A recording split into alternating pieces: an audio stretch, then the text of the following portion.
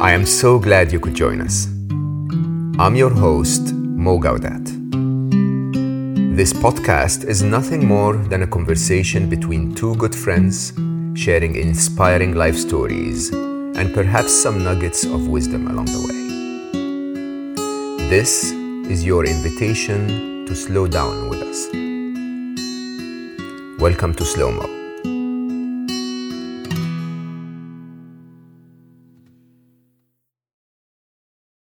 My guest today is wonderful in every possible way. Gelung Thupten is a Buddhist monk, a meditation teacher, and an author.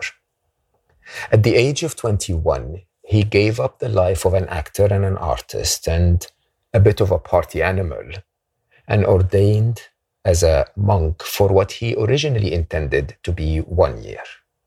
Today, 26 years later, he had spent more than 6 full years in intensive meditation retreats, the longest of which was one retreat that was 4 years long, which included 5 months of full silence.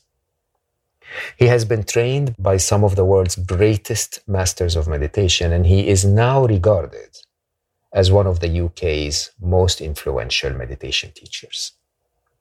Thupten contributed to Ruby Wax's most recent book, How to Be Human, and his own book, A Monk's Guide to Happiness, was a Sunday Times top 10 bestseller with editions in 10 countries around the world. So good to see you. Thank you so much for the time. Thank you for inviting me. I'm a big fan, even though I've only been introduced to you and your work when basically it was suggested that we meet. You know, I've had a very long journey with meditation. And when I hear you talk about it, I go like, wow, that actually makes sense.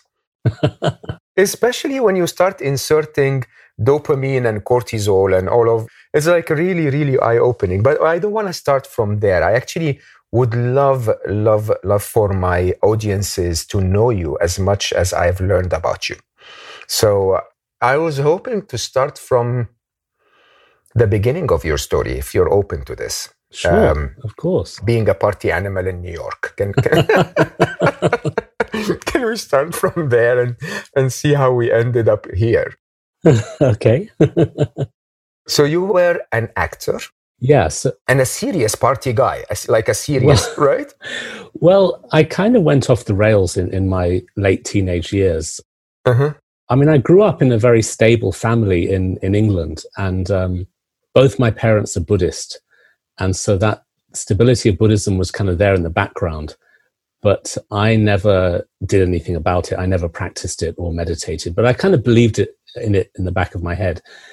And then in my teenage years, I started to suffer from quite a lot of depression and anxiety, and I was just constantly trying to find ways to run away from myself.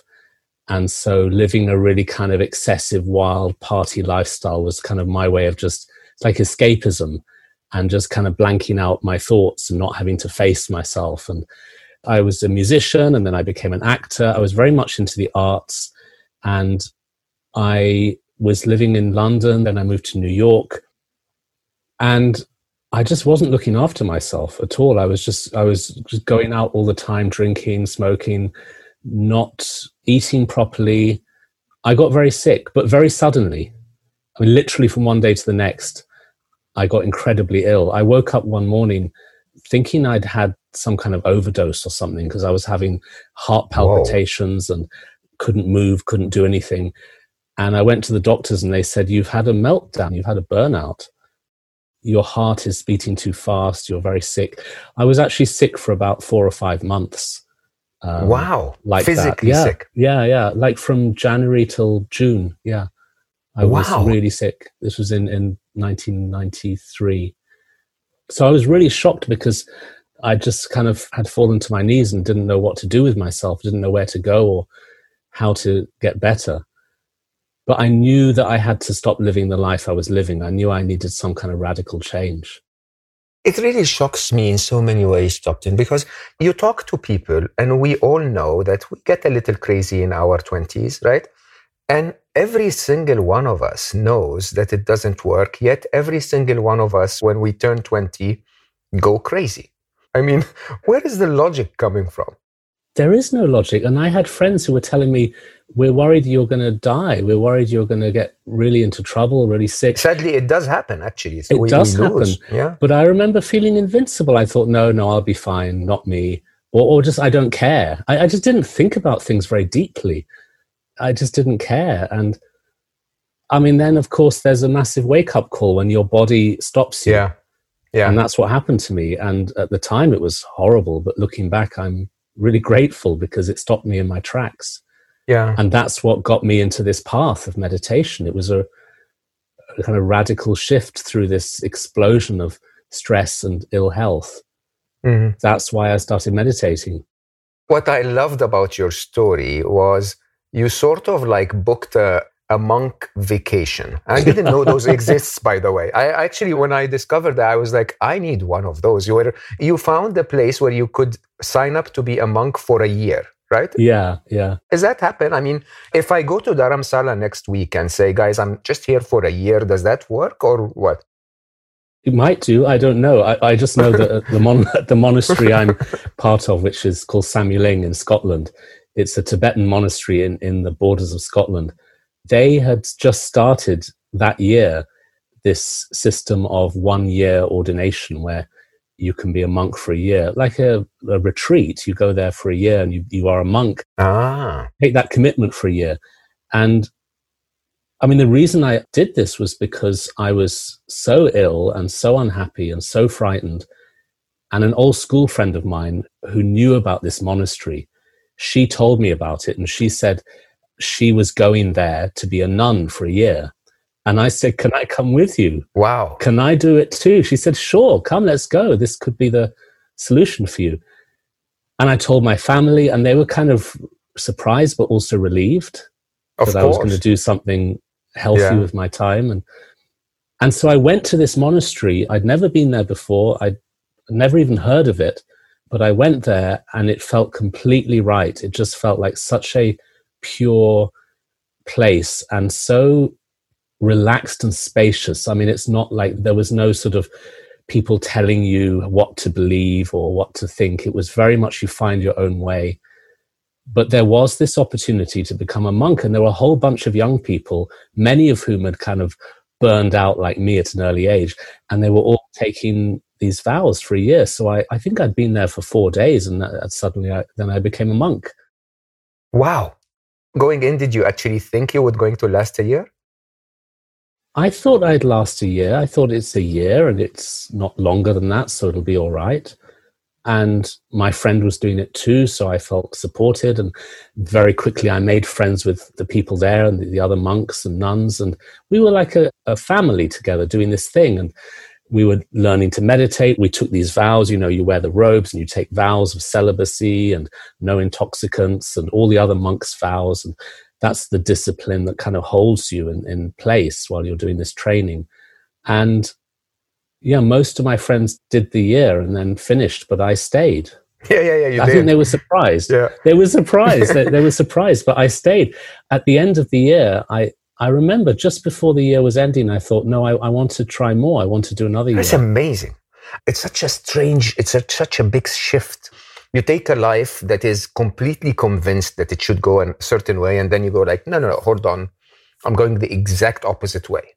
Retreats, being a monk, taking vows, massive shift. Well, I wonder if it's part of my extreme nature. Maybe I'm a very extreme person. So if I'm going to be doing parties and all of that, I'll go all the way. I'll be so excessive. And then maybe I swung to the other side and I'm going to now try and do meditation, but I'm going to really go all the way. I'm going to be a monk. I'm going to live in a monastery. I'm not just going to go to a class in the city. I really want to immerse myself. And I'm not saying that's the only way. I respect all people's choices and paths. But maybe for me, I need something quite extreme. It's not really extreme when you're doing it, though, because it's a relaxed lifestyle. I mean, living in the monastery, it's disciplined. You have to get up early. You have to meditate and do all of those things. But those things are relaxing. Meditation's relaxing. It's kind of work, but not work at the same time. Yes. Yeah. It's good work. Let's call it that. And I started to feel towards the end of that year that I was starting to scratch the surface of my own mind and discover more about myself. And I think my initial move into the monastery was almost like rehab, and it was just for health reasons. But now this kind of spiritual feeling started to arise, this feeling of wanting to study further Buddhist philosophy and do the meditations and practices. So I decided to stay longer. I took vows to stay another year. And then in that second year, I went into retreat on my own. I went into a 9-month-long retreat. Oh, wonderful. Is that 9 months of silence? Yeah, more or less. Oh, wow. I mean, I had a little bit of talk with the people who cook and bring food in. Basically, you're alone and silent. Oh, wow.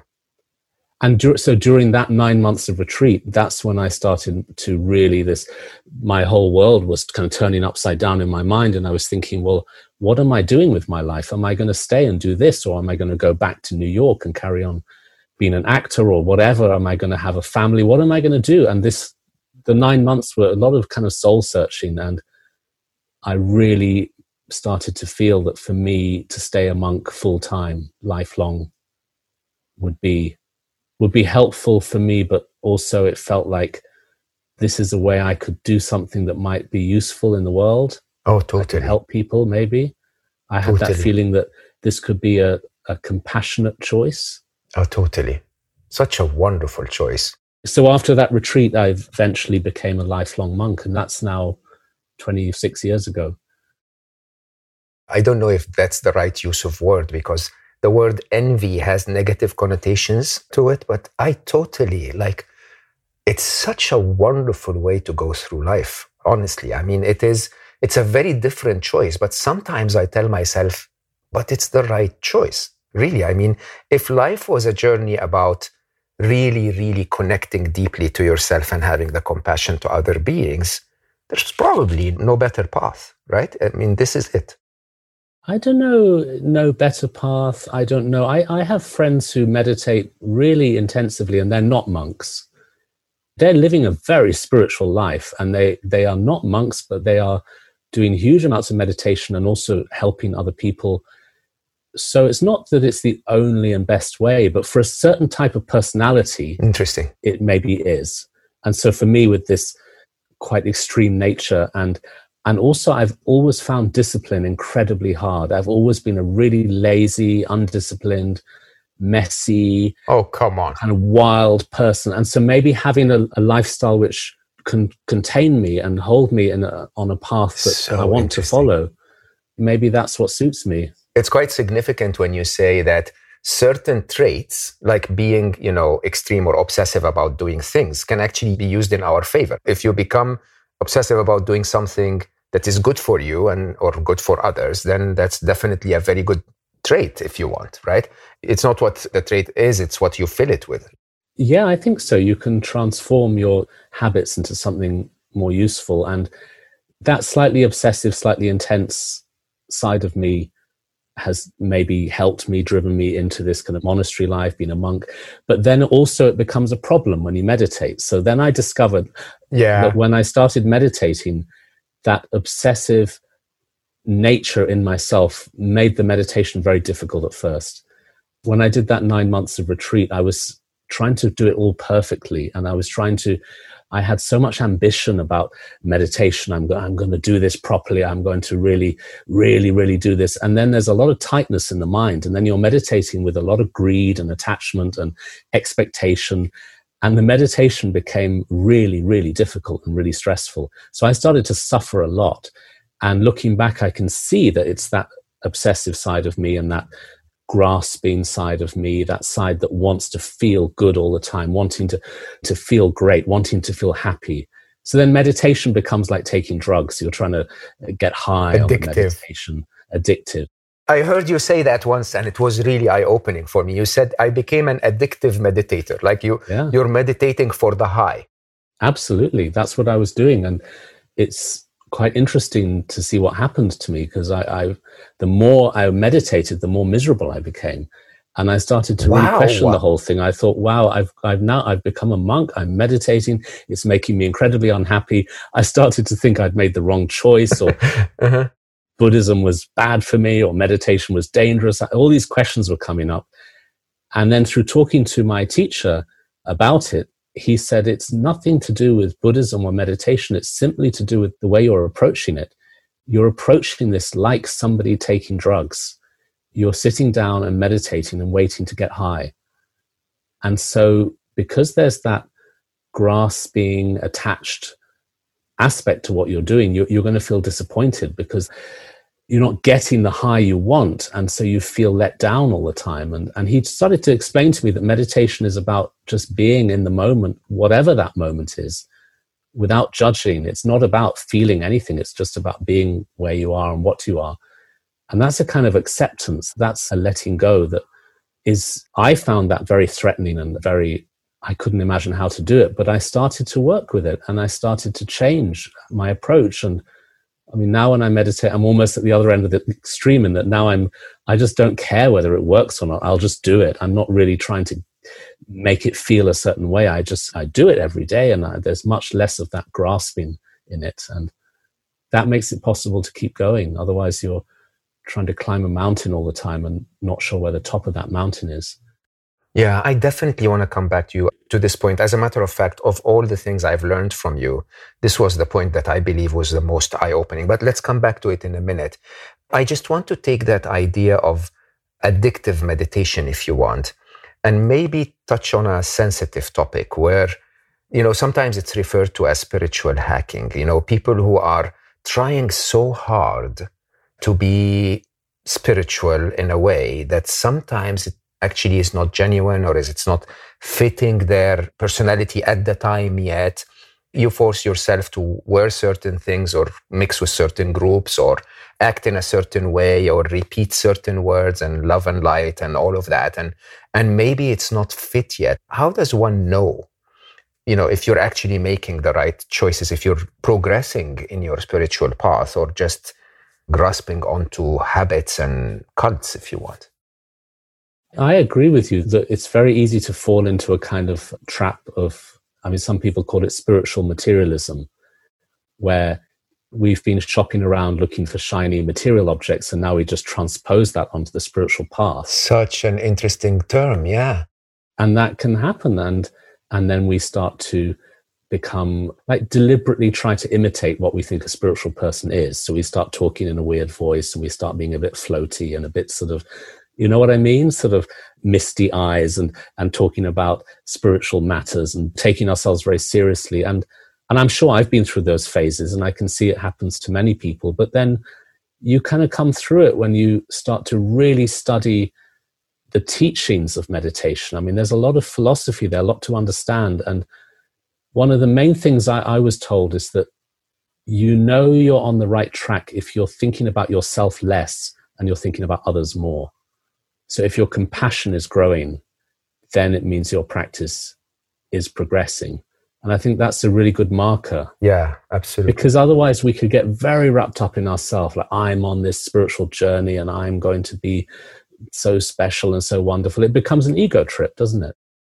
It really does sometimes. Yeah. Although I definitely in my heart have a huge love for everyone, but sometimes it's actually a very sensitive conversation when you face someone and you sort of want to tell them your intention is amazing, but don't rush into it. You don't really need to pretend that you're somewhere when you're not there yet. It becomes an ego. It's almost like what you said. It's like you used to wear a specific suit to make yourself look like a businessman. Now you're wearing a different suit that makes you look like a spiritual person. But if you're not there yet, you're not there yet. And I think the idea of compassion, this is interesting. So are you saying that all spirituality will end up in compassion? I think so. I think love and compassion are the essence of all spiritual paths. And if you read the teachings of all the major religions, they always talk about love. They always talk about service and compassion and being less self-centered. That's a universal truth. And also, even outside of the world of spirituality, just in normal life, we all know that kindness and compassion are the highest virtues. They're what we are drawn to in people. When somebody's kind and compassionate and not so wrapped up in themselves, we see that as a good person. That's somebody we want to connect with. whether they're spiritual or not, it doesn't matter. It's just, are they kind? Are they thinking about themselves less and thinking about others more? That's a really beautiful quality when we see that in somebody, and it's something we can cultivate in ourselves too. And I think that's the whole point of practicing any spiritual path, is to become more kind and less selfish. You seem to have taken then, at least I heard you say that once, that you were on sort of the fast track of monkhood. It's like, they send you out there very quickly to teach, and then, you were sort of advancing in your, I don't know what you call it, learning, if you want, or study. No, I never say that. I've never considered myself to be on the fast track or advanced or anything. I do a lot of teaching. I give talks, I write books, I do a lot of that stuff, but I try to be as honest as I can about myself, which is that I'm still learning. I'm not a guru or a teacher or a lama or anything like that. I'm a monk and I've got stuff I can share with people, but I'm very much on this path with them. I'm not above anybody or better than anybody. I'm not qualified to be anybody's spiritual guide. I think the time I heard you say this was the time when you were referring to going back to retreat, where you spent 4 years in retreat and then 5 months of them were in full silence or something like that, which to me was sort of like, okay, so I tried, and then I went out there and then I realized I need to go back and practice again, right? Yeah, no, that's very true, because what happened to me was, after being a monk for about 5 years, the monastery asked me to start giving courses and classes, and I started to travel around a bit, giving talks and lectures and workshops in meditation. And then after doing that for a few years, I started to feel a bit like a fraud. I felt a bit like I was just saying all this stuff, but I hadn't done much meditation myself. I mean, I'd done some. I'm a monk and I was meditating every day, but I felt I was sort of getting ahead of myself and I needed to go deep and go into more serious practice. So the opportunity came up to do a 4-year-long retreat. It's a group thing. I mean, you go in with a group of 20 other monks.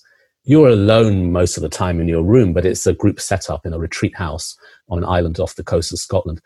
So this chance came up and I went for it. I thought, I need to go deeper. I need to spend time really training my mind. If I'm going to help anybody, I've got to do more practice myself. So I went into that retreat in 2005.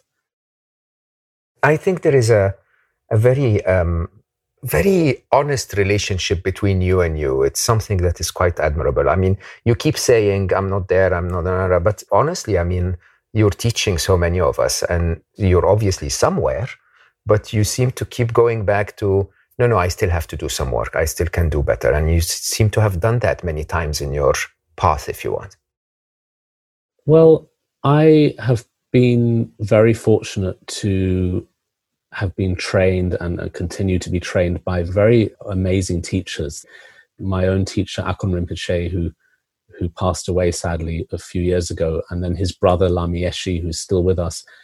They've been training me all these years, and their key message is humility and being real about yourself and being real about where you are and not getting onto a spiritual trip. So I think that's helped me to put things into perspective. And it is a danger. If you're teaching meditation, you can get on a bit of a pedestal and think you're something special, and people look up at you as if you must be a great master of meditation. I'm sure that happens, those kind of projections. And I've been very careful not to buy into that and to be really honest about myself and be really honest with other people about where I'm at. I think that's crucial. Yeah. Really, really important. There are many practices I'm not allowed to teach because I haven't done retreats on those practices. I'm allowed to teach practices. I've done long retreats meditating on those practices, but I'm not allowed to teach certain practices because I'm not ready to, and I'm not allowed to do certain practices I'm not ready to. So there's definitely a sense of where I'm at and being honest about that. Very admirable. Let's jump into meditation. I think that's the fun part I was setting everyone for. So the biggest eye-opener for me, to be honest, is I'm not competitive in my life anymore, but I set targets. I want to progress. My background is in business, so there is always like another thing that you need to achieve and so on and so forth. And when you taught me that meditation is actually not about getting to that calm mind, it's about the process If I remember correctly, you called it, it's a bit of the attempt to focus and then your mind wanders and so you notice. So that concept is really interesting. It's not about being totally calm. It's about attempting to be calm. That works for meditation.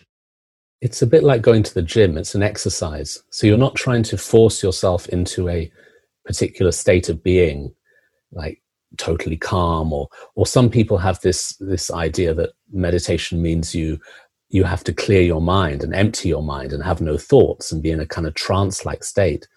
And that's not true. It doesn't work like that. And if you try to force yourself to be calm, you've already tripped yourself up, because there you have two opposites that don't go together, forcing and calm.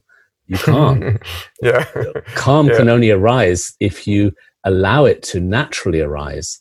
And so actually the meditation process is, as you mentioned, it's about getting lost and coming back again and again, getting lost, coming back, getting lost, coming back. And when people understand this, they find meditation much easier. People find it difficult because they struggle with their thoughts. Yeah. You sit there meditating, and then the mind is doing all kinds of other stuff, wandering, thinking, planning, remembering. And you can feel like a complete failure. And especially that's the whole point. Yeah, especially if you're quite an ambitious person and in your work life, you're very much used to setting targets and achieving goals and being rewarded for those goals. That mentality then invades your meditation practice. It can be like that, can't it? And you want to do it right, and you don't want to have a wandering mind. You want to be in the moment, and you get really frustrated. But I always explain to people that you're sitting there meditating. Maybe you're focusing on your breathing, or a mantra, or a visualization. There's all these different techniques, but breathing is the most common one, isn't it? You're focusing on your breathing, and then, your mind starts to wander. You start thinking about all kinds of other stuff. But the key point is to then return to the breath. Yeah. And every time you return to the breath, you are getting stronger. So it's the returning again and again that makes you more mindful and more aware. That's the exercise that you repeat again and again. So it's not really about aiming to feel a certain way or be a certain way. It's just about getting on that treadmill and doing the exercise, coming back again and again. That is so profound. And the analogy is so eye-opening, because I'll tell you very openly, lots of, the people I talk to who don't really meditate regularly, it's because they feel like failures. They feel like, I'm trying to do this thing and I keep missing the target, sort of. And to understand that the target is not to be calm, the target is to exercise, to do it again. I think the analogy to the gym is fantastic, because what you do at the gym is you're trying to get your muscle to fatigue. So you're basically trying to push a little more than your capabilities, right? And when you manage to do that, you've exercised the muscle to tell it to become stronger. So the idea is, when you notice that your mind is wandering, you're aware, and then you come back. And that is amazing, because then it's just an exercise. The results don't matter. It's the more often that happens, the more exercise you've got. Yeah. And also, if you understand that process, it changes your relationship with your thoughts. Because very often people who meditate, when their mind wanders, they feel like a failure, and they think their thoughts are bad and their thoughts have ruined the meditation. But if you understand that the whole point is to just keep coming back to the breath, you have to have somewhere to come back from. So those thoughts that took you away, they are the very thing that enabled you to do this training. So they're actually part of the process. They're not bad at all. So through this different way of relating to the thoughts, you start to develop more compassion inside yourself, because you're starting to have a more gentle, kind and accepting attitude towards your own mind. You're not battling with it or trying to chase your thoughts away. And this is how meditation starts to develop into a sense of self-acceptance and inner peace. So allow me to ask you a few very personal questions. This is not for my audience now. This is for me to learn. So a couple of things really get to me when I meditate. By the way, I absolutely love the process. And I'm telling everyone that, because there were points in my life where I was that engineer that basically said, there are other things you can do. I definitely tell everyone that meditation is indispensable. It's an important part of everyone's life. Two things really sort of like don't feel right to me. One is, why do we set a time? I mean, aren't we supposed to be sitting in the moment? Why should I plan 10, 20, 30, 40 minutes? Why? Shouldn't I just do as long as I can? Well, the problem with that is if you just kind of let it be and just see how it goes, is it becomes very difficult to build up a daily practice, because on one day you'll do like 2 hours, next day you'll do 2 minutes. You know what I mean? It becomes very messy. And if you don't set yourself a time, what happens is the ego tends to take over and start to create reasons why you should stop meditating. Like you sit there and then you think, oh, I really should just go and write that email, or I need to tidy up the kitchen, or I need to clean the house. Any distraction just takes you away. But on the other hand, if you've made a strong decision that you're going to do 10 or 15 minutes, whatever the time is, 15 minutes, no matter what, that keeps you there. When you want to jump up and stop the session, you won't, because you have to finish your time. A little bit like going to the gym. I mean, if you go to the gym and lift weights and you just think, well, as soon as it hurts, I'll stop. You don't. You think, no, I'm going to do 20 reps, or I'm going to do the whatever your trainer has told you to do. You'll push through a bit and do it. Otherwise, laziness kind of takes over. So the key point with meditation is to learn how to do it every day.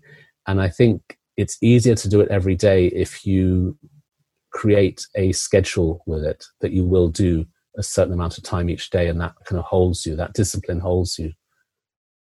I know most of my listeners will just take whatever you tell them now and do it. So what do you think is a good practice every day? 10, 15, 20, 25 minutes?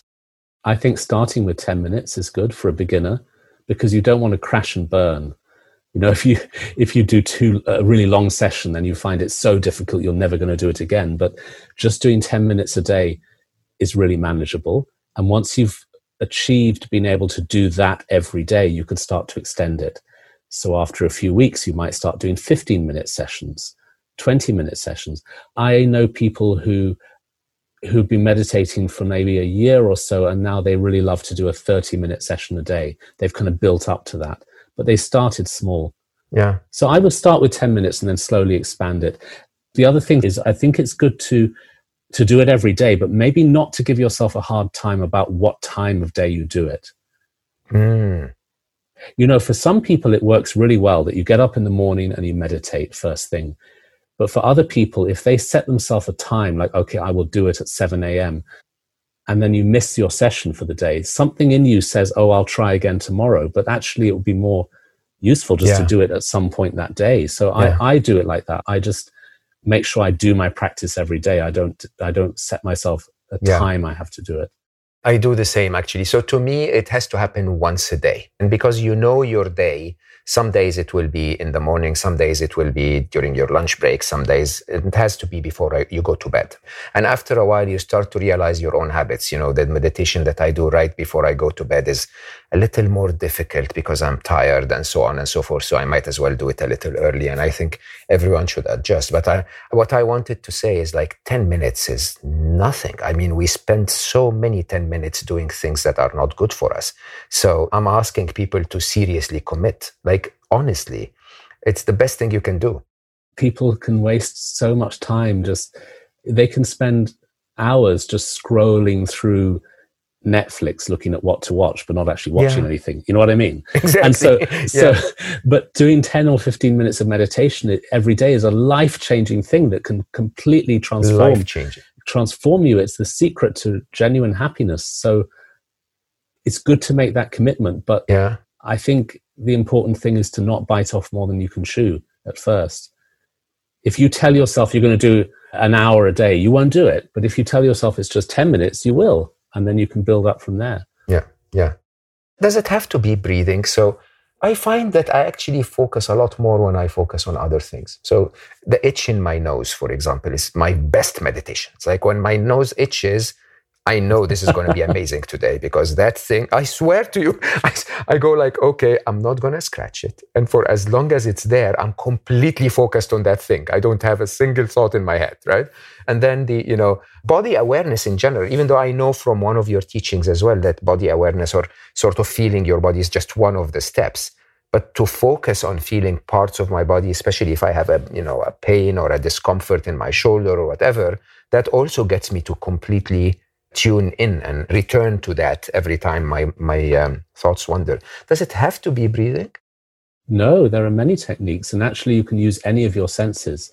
So focusing on the body can be the whole practice. It can be what you do the whole session, focusing on the body, or also you can use sound, listening to sound. I love using sound, yeah.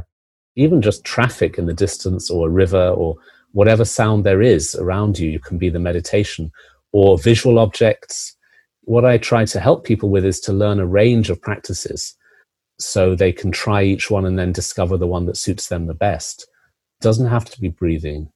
In fact, for many years, my main meditation was looking at the sky. Oh, I love that. Literally just looking at the sky and meditating with a sense of trying to feel the space of the sky, and the thoughts and emotions are like clouds in the sky, and you're just relaxing into the sense of openness. So there are lots of different techniques, and it's good to try a few different ones and then settle maybe on one for a while. Not for your whole life. You might do different ones during your lifetime. Yeah. As you can see, I'm trying to frame people into this. So 10 minutes is nothing. You don't have to focus on your breathing. You can focus on anything. And by the way, you don't even have to be calm all the time. The idea is that your thoughts come in, we love them, and then we go back. So honestly, if you end this podcast and you still are looking for excuses, we don't know what to do with you anymore. So,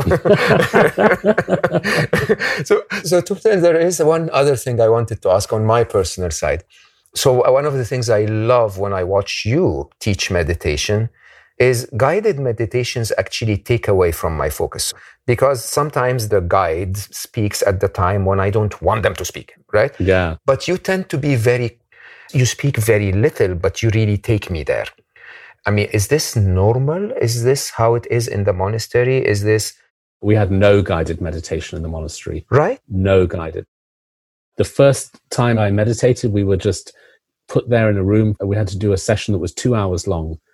And they ring a gong at the start and they ring a gong at the end, and that's it. There's no talking, no guidance, nothing. That's quite harsh. That's quite extreme. I agree with you that guided meditation can become quite irritating if the guide is just talking the whole time. Right? Yeah. Then there's no space, there's no silence, there's no time to try the method. So I do sometimes guide people in the session. I'll say a few things, but I leave long gaps so they can do what I'm suggesting they do. Otherwise, the guidance becomes just a total crutch. You're just leaning on that crutch without actually being able to do the work yourself. So I have never done this in a podcast. I don't know if anyone has ever done this in a podcast, but why don't we do that? First of all, let me explain again something that I really loved, because when I heard people do this before, there is a pattern, but you actually explain the pattern. So there are 7 stages to your meditation. Can you take us through them quickly? And maybe I'll ask one more question and then ask you to actually show it to us. The first one is posture. Yeah, posture is really important. So you don't have to necessarily sit cross-legged on the floor like the yogis historically did. You can sit on a chair, but there has to be a sense of a straight back and sitting with a balanced posture. So you're sitting up straight, your feet are planted flat on the ground, parallel, your hands are resting palms down on the tops of your knees. You can put a little cushion behind the base of your spine, so you have lower back support, but you're basically sitting up straight. And that's step 1, is good posture. Yeah. And it's not just about comfort. It's also about being stable, being in a pose that doesn't want you to move too much. So stillness is important. Stillness and a sense of physical balance and equilibrium that enables the mind to start to settle. And then the second one, establish compassion, is my favorite thing ever. I think we should talk about this a little as well, how you learned it, not just why we use it. Yeah, you're setting the intention. So step 2 is to take a moment to think, why am I going to meditate? And to really establish in your mind the reason you're meditating, which is to benefit not only yourself, but others too. So you make a vow or a commitment at the start of the session. I am going to meditate for the good of the world, for the benefit of all sentient beings. Through this meditation, may I help others. It's an aspiration. Why is that important? it's important because if you start and also end every session with that moment of compassionate thinking, your practice starts to follow that track. Every session is almost like investing each session into one bank account, the compassion account, rather than just sitting there randomly doing your meditation. You're giving yourself a reason for doing it. And by planting that seed of compassion at the start and the end of each session, it gives your practice direction. Otherwise, it can become just about yourself. And the more we're practicing from a kind of self-centered, me mentality, I think we fall into those traps that I mentioned earlier, where it becomes like a self-serving satisfaction aim, and you end up actually feeling quite disappointed because you're just trying to get something out of the practice for yourself without a sense of love and compassion for others. So compassion is what takes the practice to another level, and also it means that you are doing something. So much suffering in this world. We're surrounded by pain and suffering. What are we going to do about that? We are socially connected. We are all interdependent. We are all linked. And how can we help others? How can we make a difference in the lives of others? Is if we sort our own minds out and become more stable and less wrapped up in the self, then we'll have more space to benefit others. So it's a good thing. It's a win-win thing. It helps us. It helps others. Do you believe that just setting those intentions actually makes the world better? Well, I think what it does is it changes your motivation in life. So then you go out and do good things. You are literally training yourself to be more compassionate. And I was discussing this with a neuroscientist friend of mine, and he said, yeah, what you're doing every time you set that intention is you're training the motor cortex. The motor cortex is that part of the brain that is all about the intention to do something.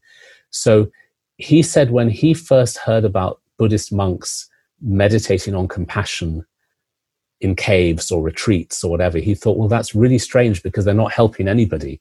How is that benefiting anybody? And then he looked into it and discovered that what's happening is the motor cortex is becoming stronger and stronger in terms of compassionate intention. And so then you are going to go out and do stuff in the world that is going to benefit others. It all starts with a thought or an intention. Yeah, just like the gym, You're training that part of you that creates the intention to take action. And so that when the time happens, like the times we're in, where so many people are going through tough times, you now feel and have the strength. So you not only have the empathy that others are feeling tough times, but you also have the motor skills, the intention ability to actually go and do something about it. I agree. And you mentioned empathy, and that can be on its own quite draining, can't it? If you just feel strong empathy and strong misery because of all the misery of the world, you just drown in that and you feel like overwhelmed by it and nothing you can do about it. But as you mentioned, building the motor skills so you can actually go out and do something to others, do something for others, means that instead of drowning, you're helping those who are drowning. I love that. Let's go through the rest of the list of 7. So we started with posture, then we established compassion, and then there is feeling the body. Yeah, so step 3 is to be aware of your body. This 7-step meditation is going to be focusing on the breath eventually, but we're starting with the body. So for a few moments, you feel the contact between your body and the chair, and you feel the ground under your feet. And you feel your hands resting on your knees. You're just feeling the body in this moment. Without thinking about it or analyzing it or imagining it, you're literally just being present with the sensations of your body without judging, just being there. So that's the 3rd step. And then the 4th step is to start feeling the breathing.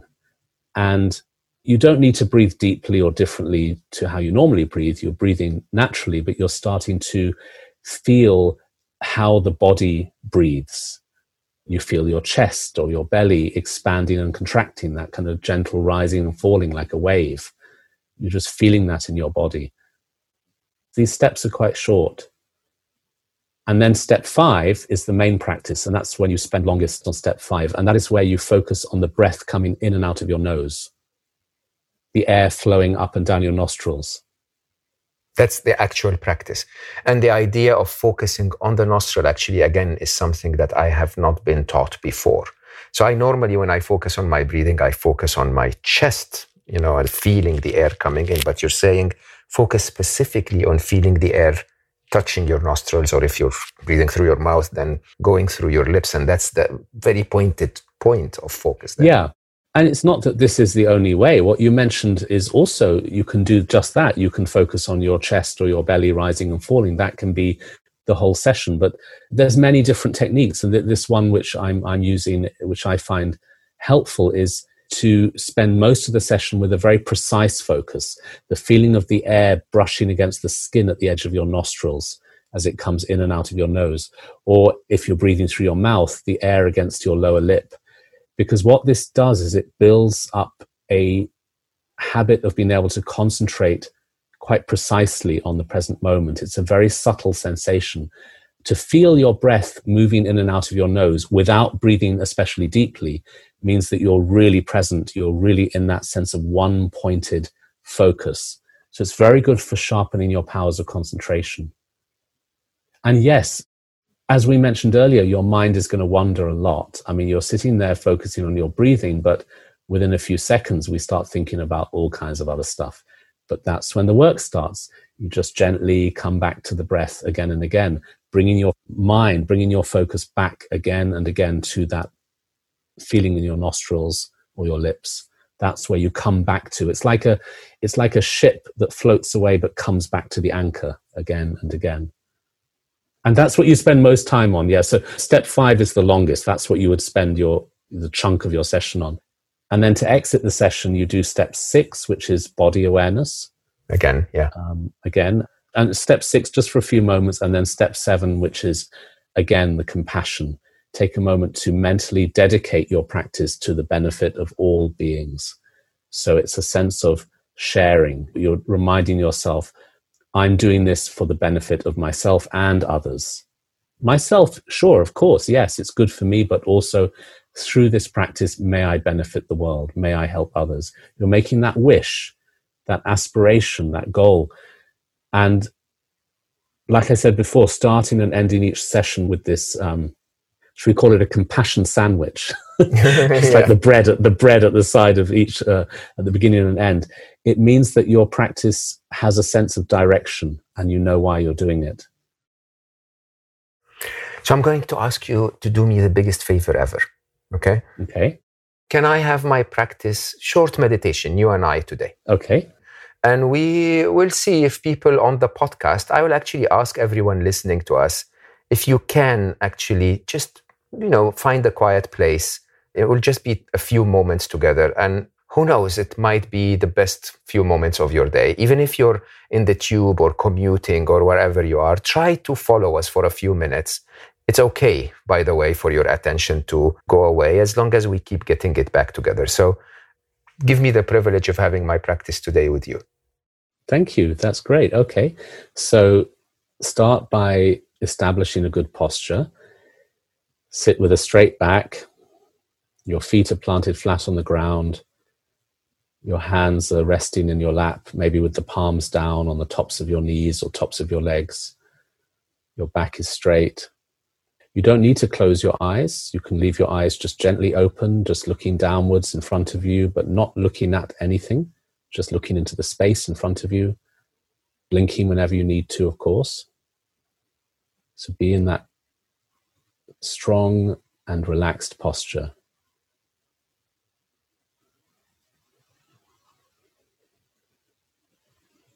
Now set the intention of love, kindness, and compassion. Take a moment to think, now I'm going to meditate in order to benefit myself and benefit others. Through this, may I bring happiness to the world. May I help others. Make that wish.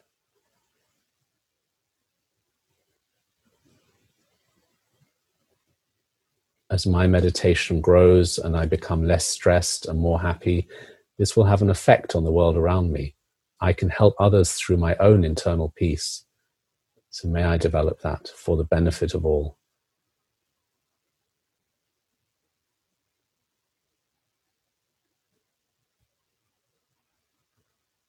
Okay, now focus on the body. Feel the contact between your body and the chair or whatever you're sitting on.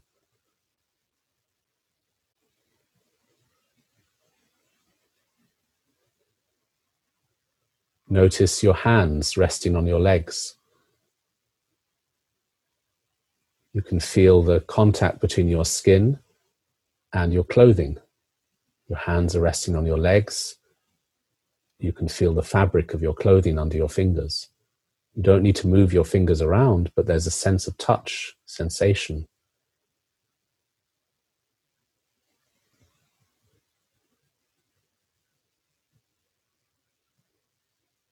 Bring your awareness up to your shoulders.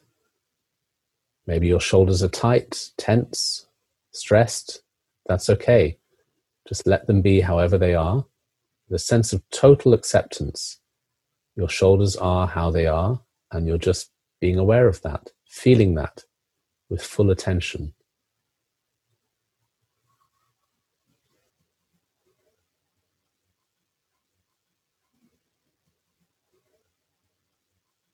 The next step is to focus on your breathing. Just breathe naturally. You don't need to change your breathing. Breathe however you breathe. But feel how your breathing makes your body move in and out a little bit with each breath. Your chest or your belly is just rising and falling gently on each breath. Get into the rhythm of that. Feel the rhythm of that movement in your body.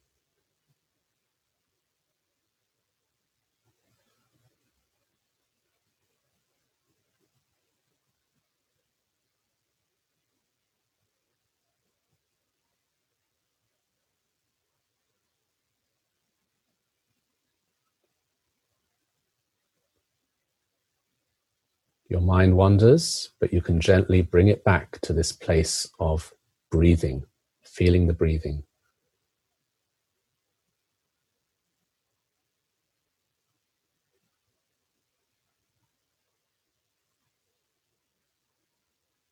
The next step is to focus on your nose.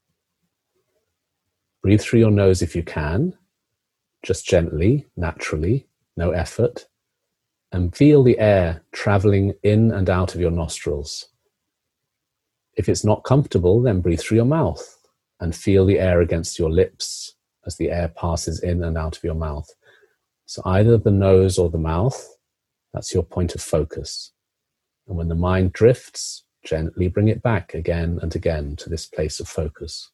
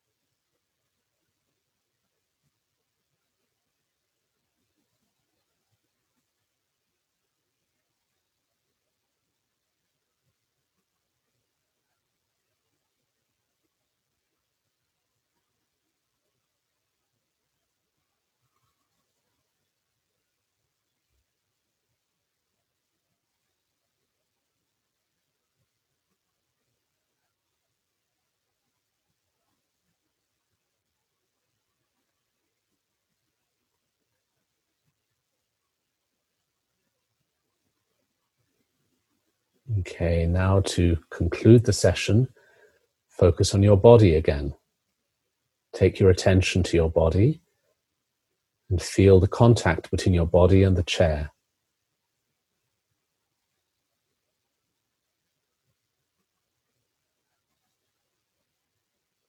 Now feel your hands resting on your legs.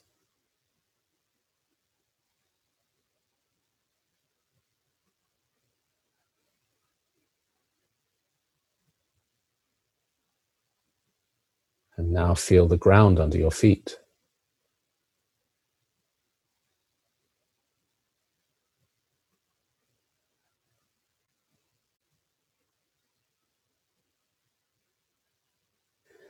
And the last step is compassion again. Take a moment to mentally dedicate your practice to the benefit of all beings, all living beings. May my practice help me to help others. Make that sense of compassionate commitment.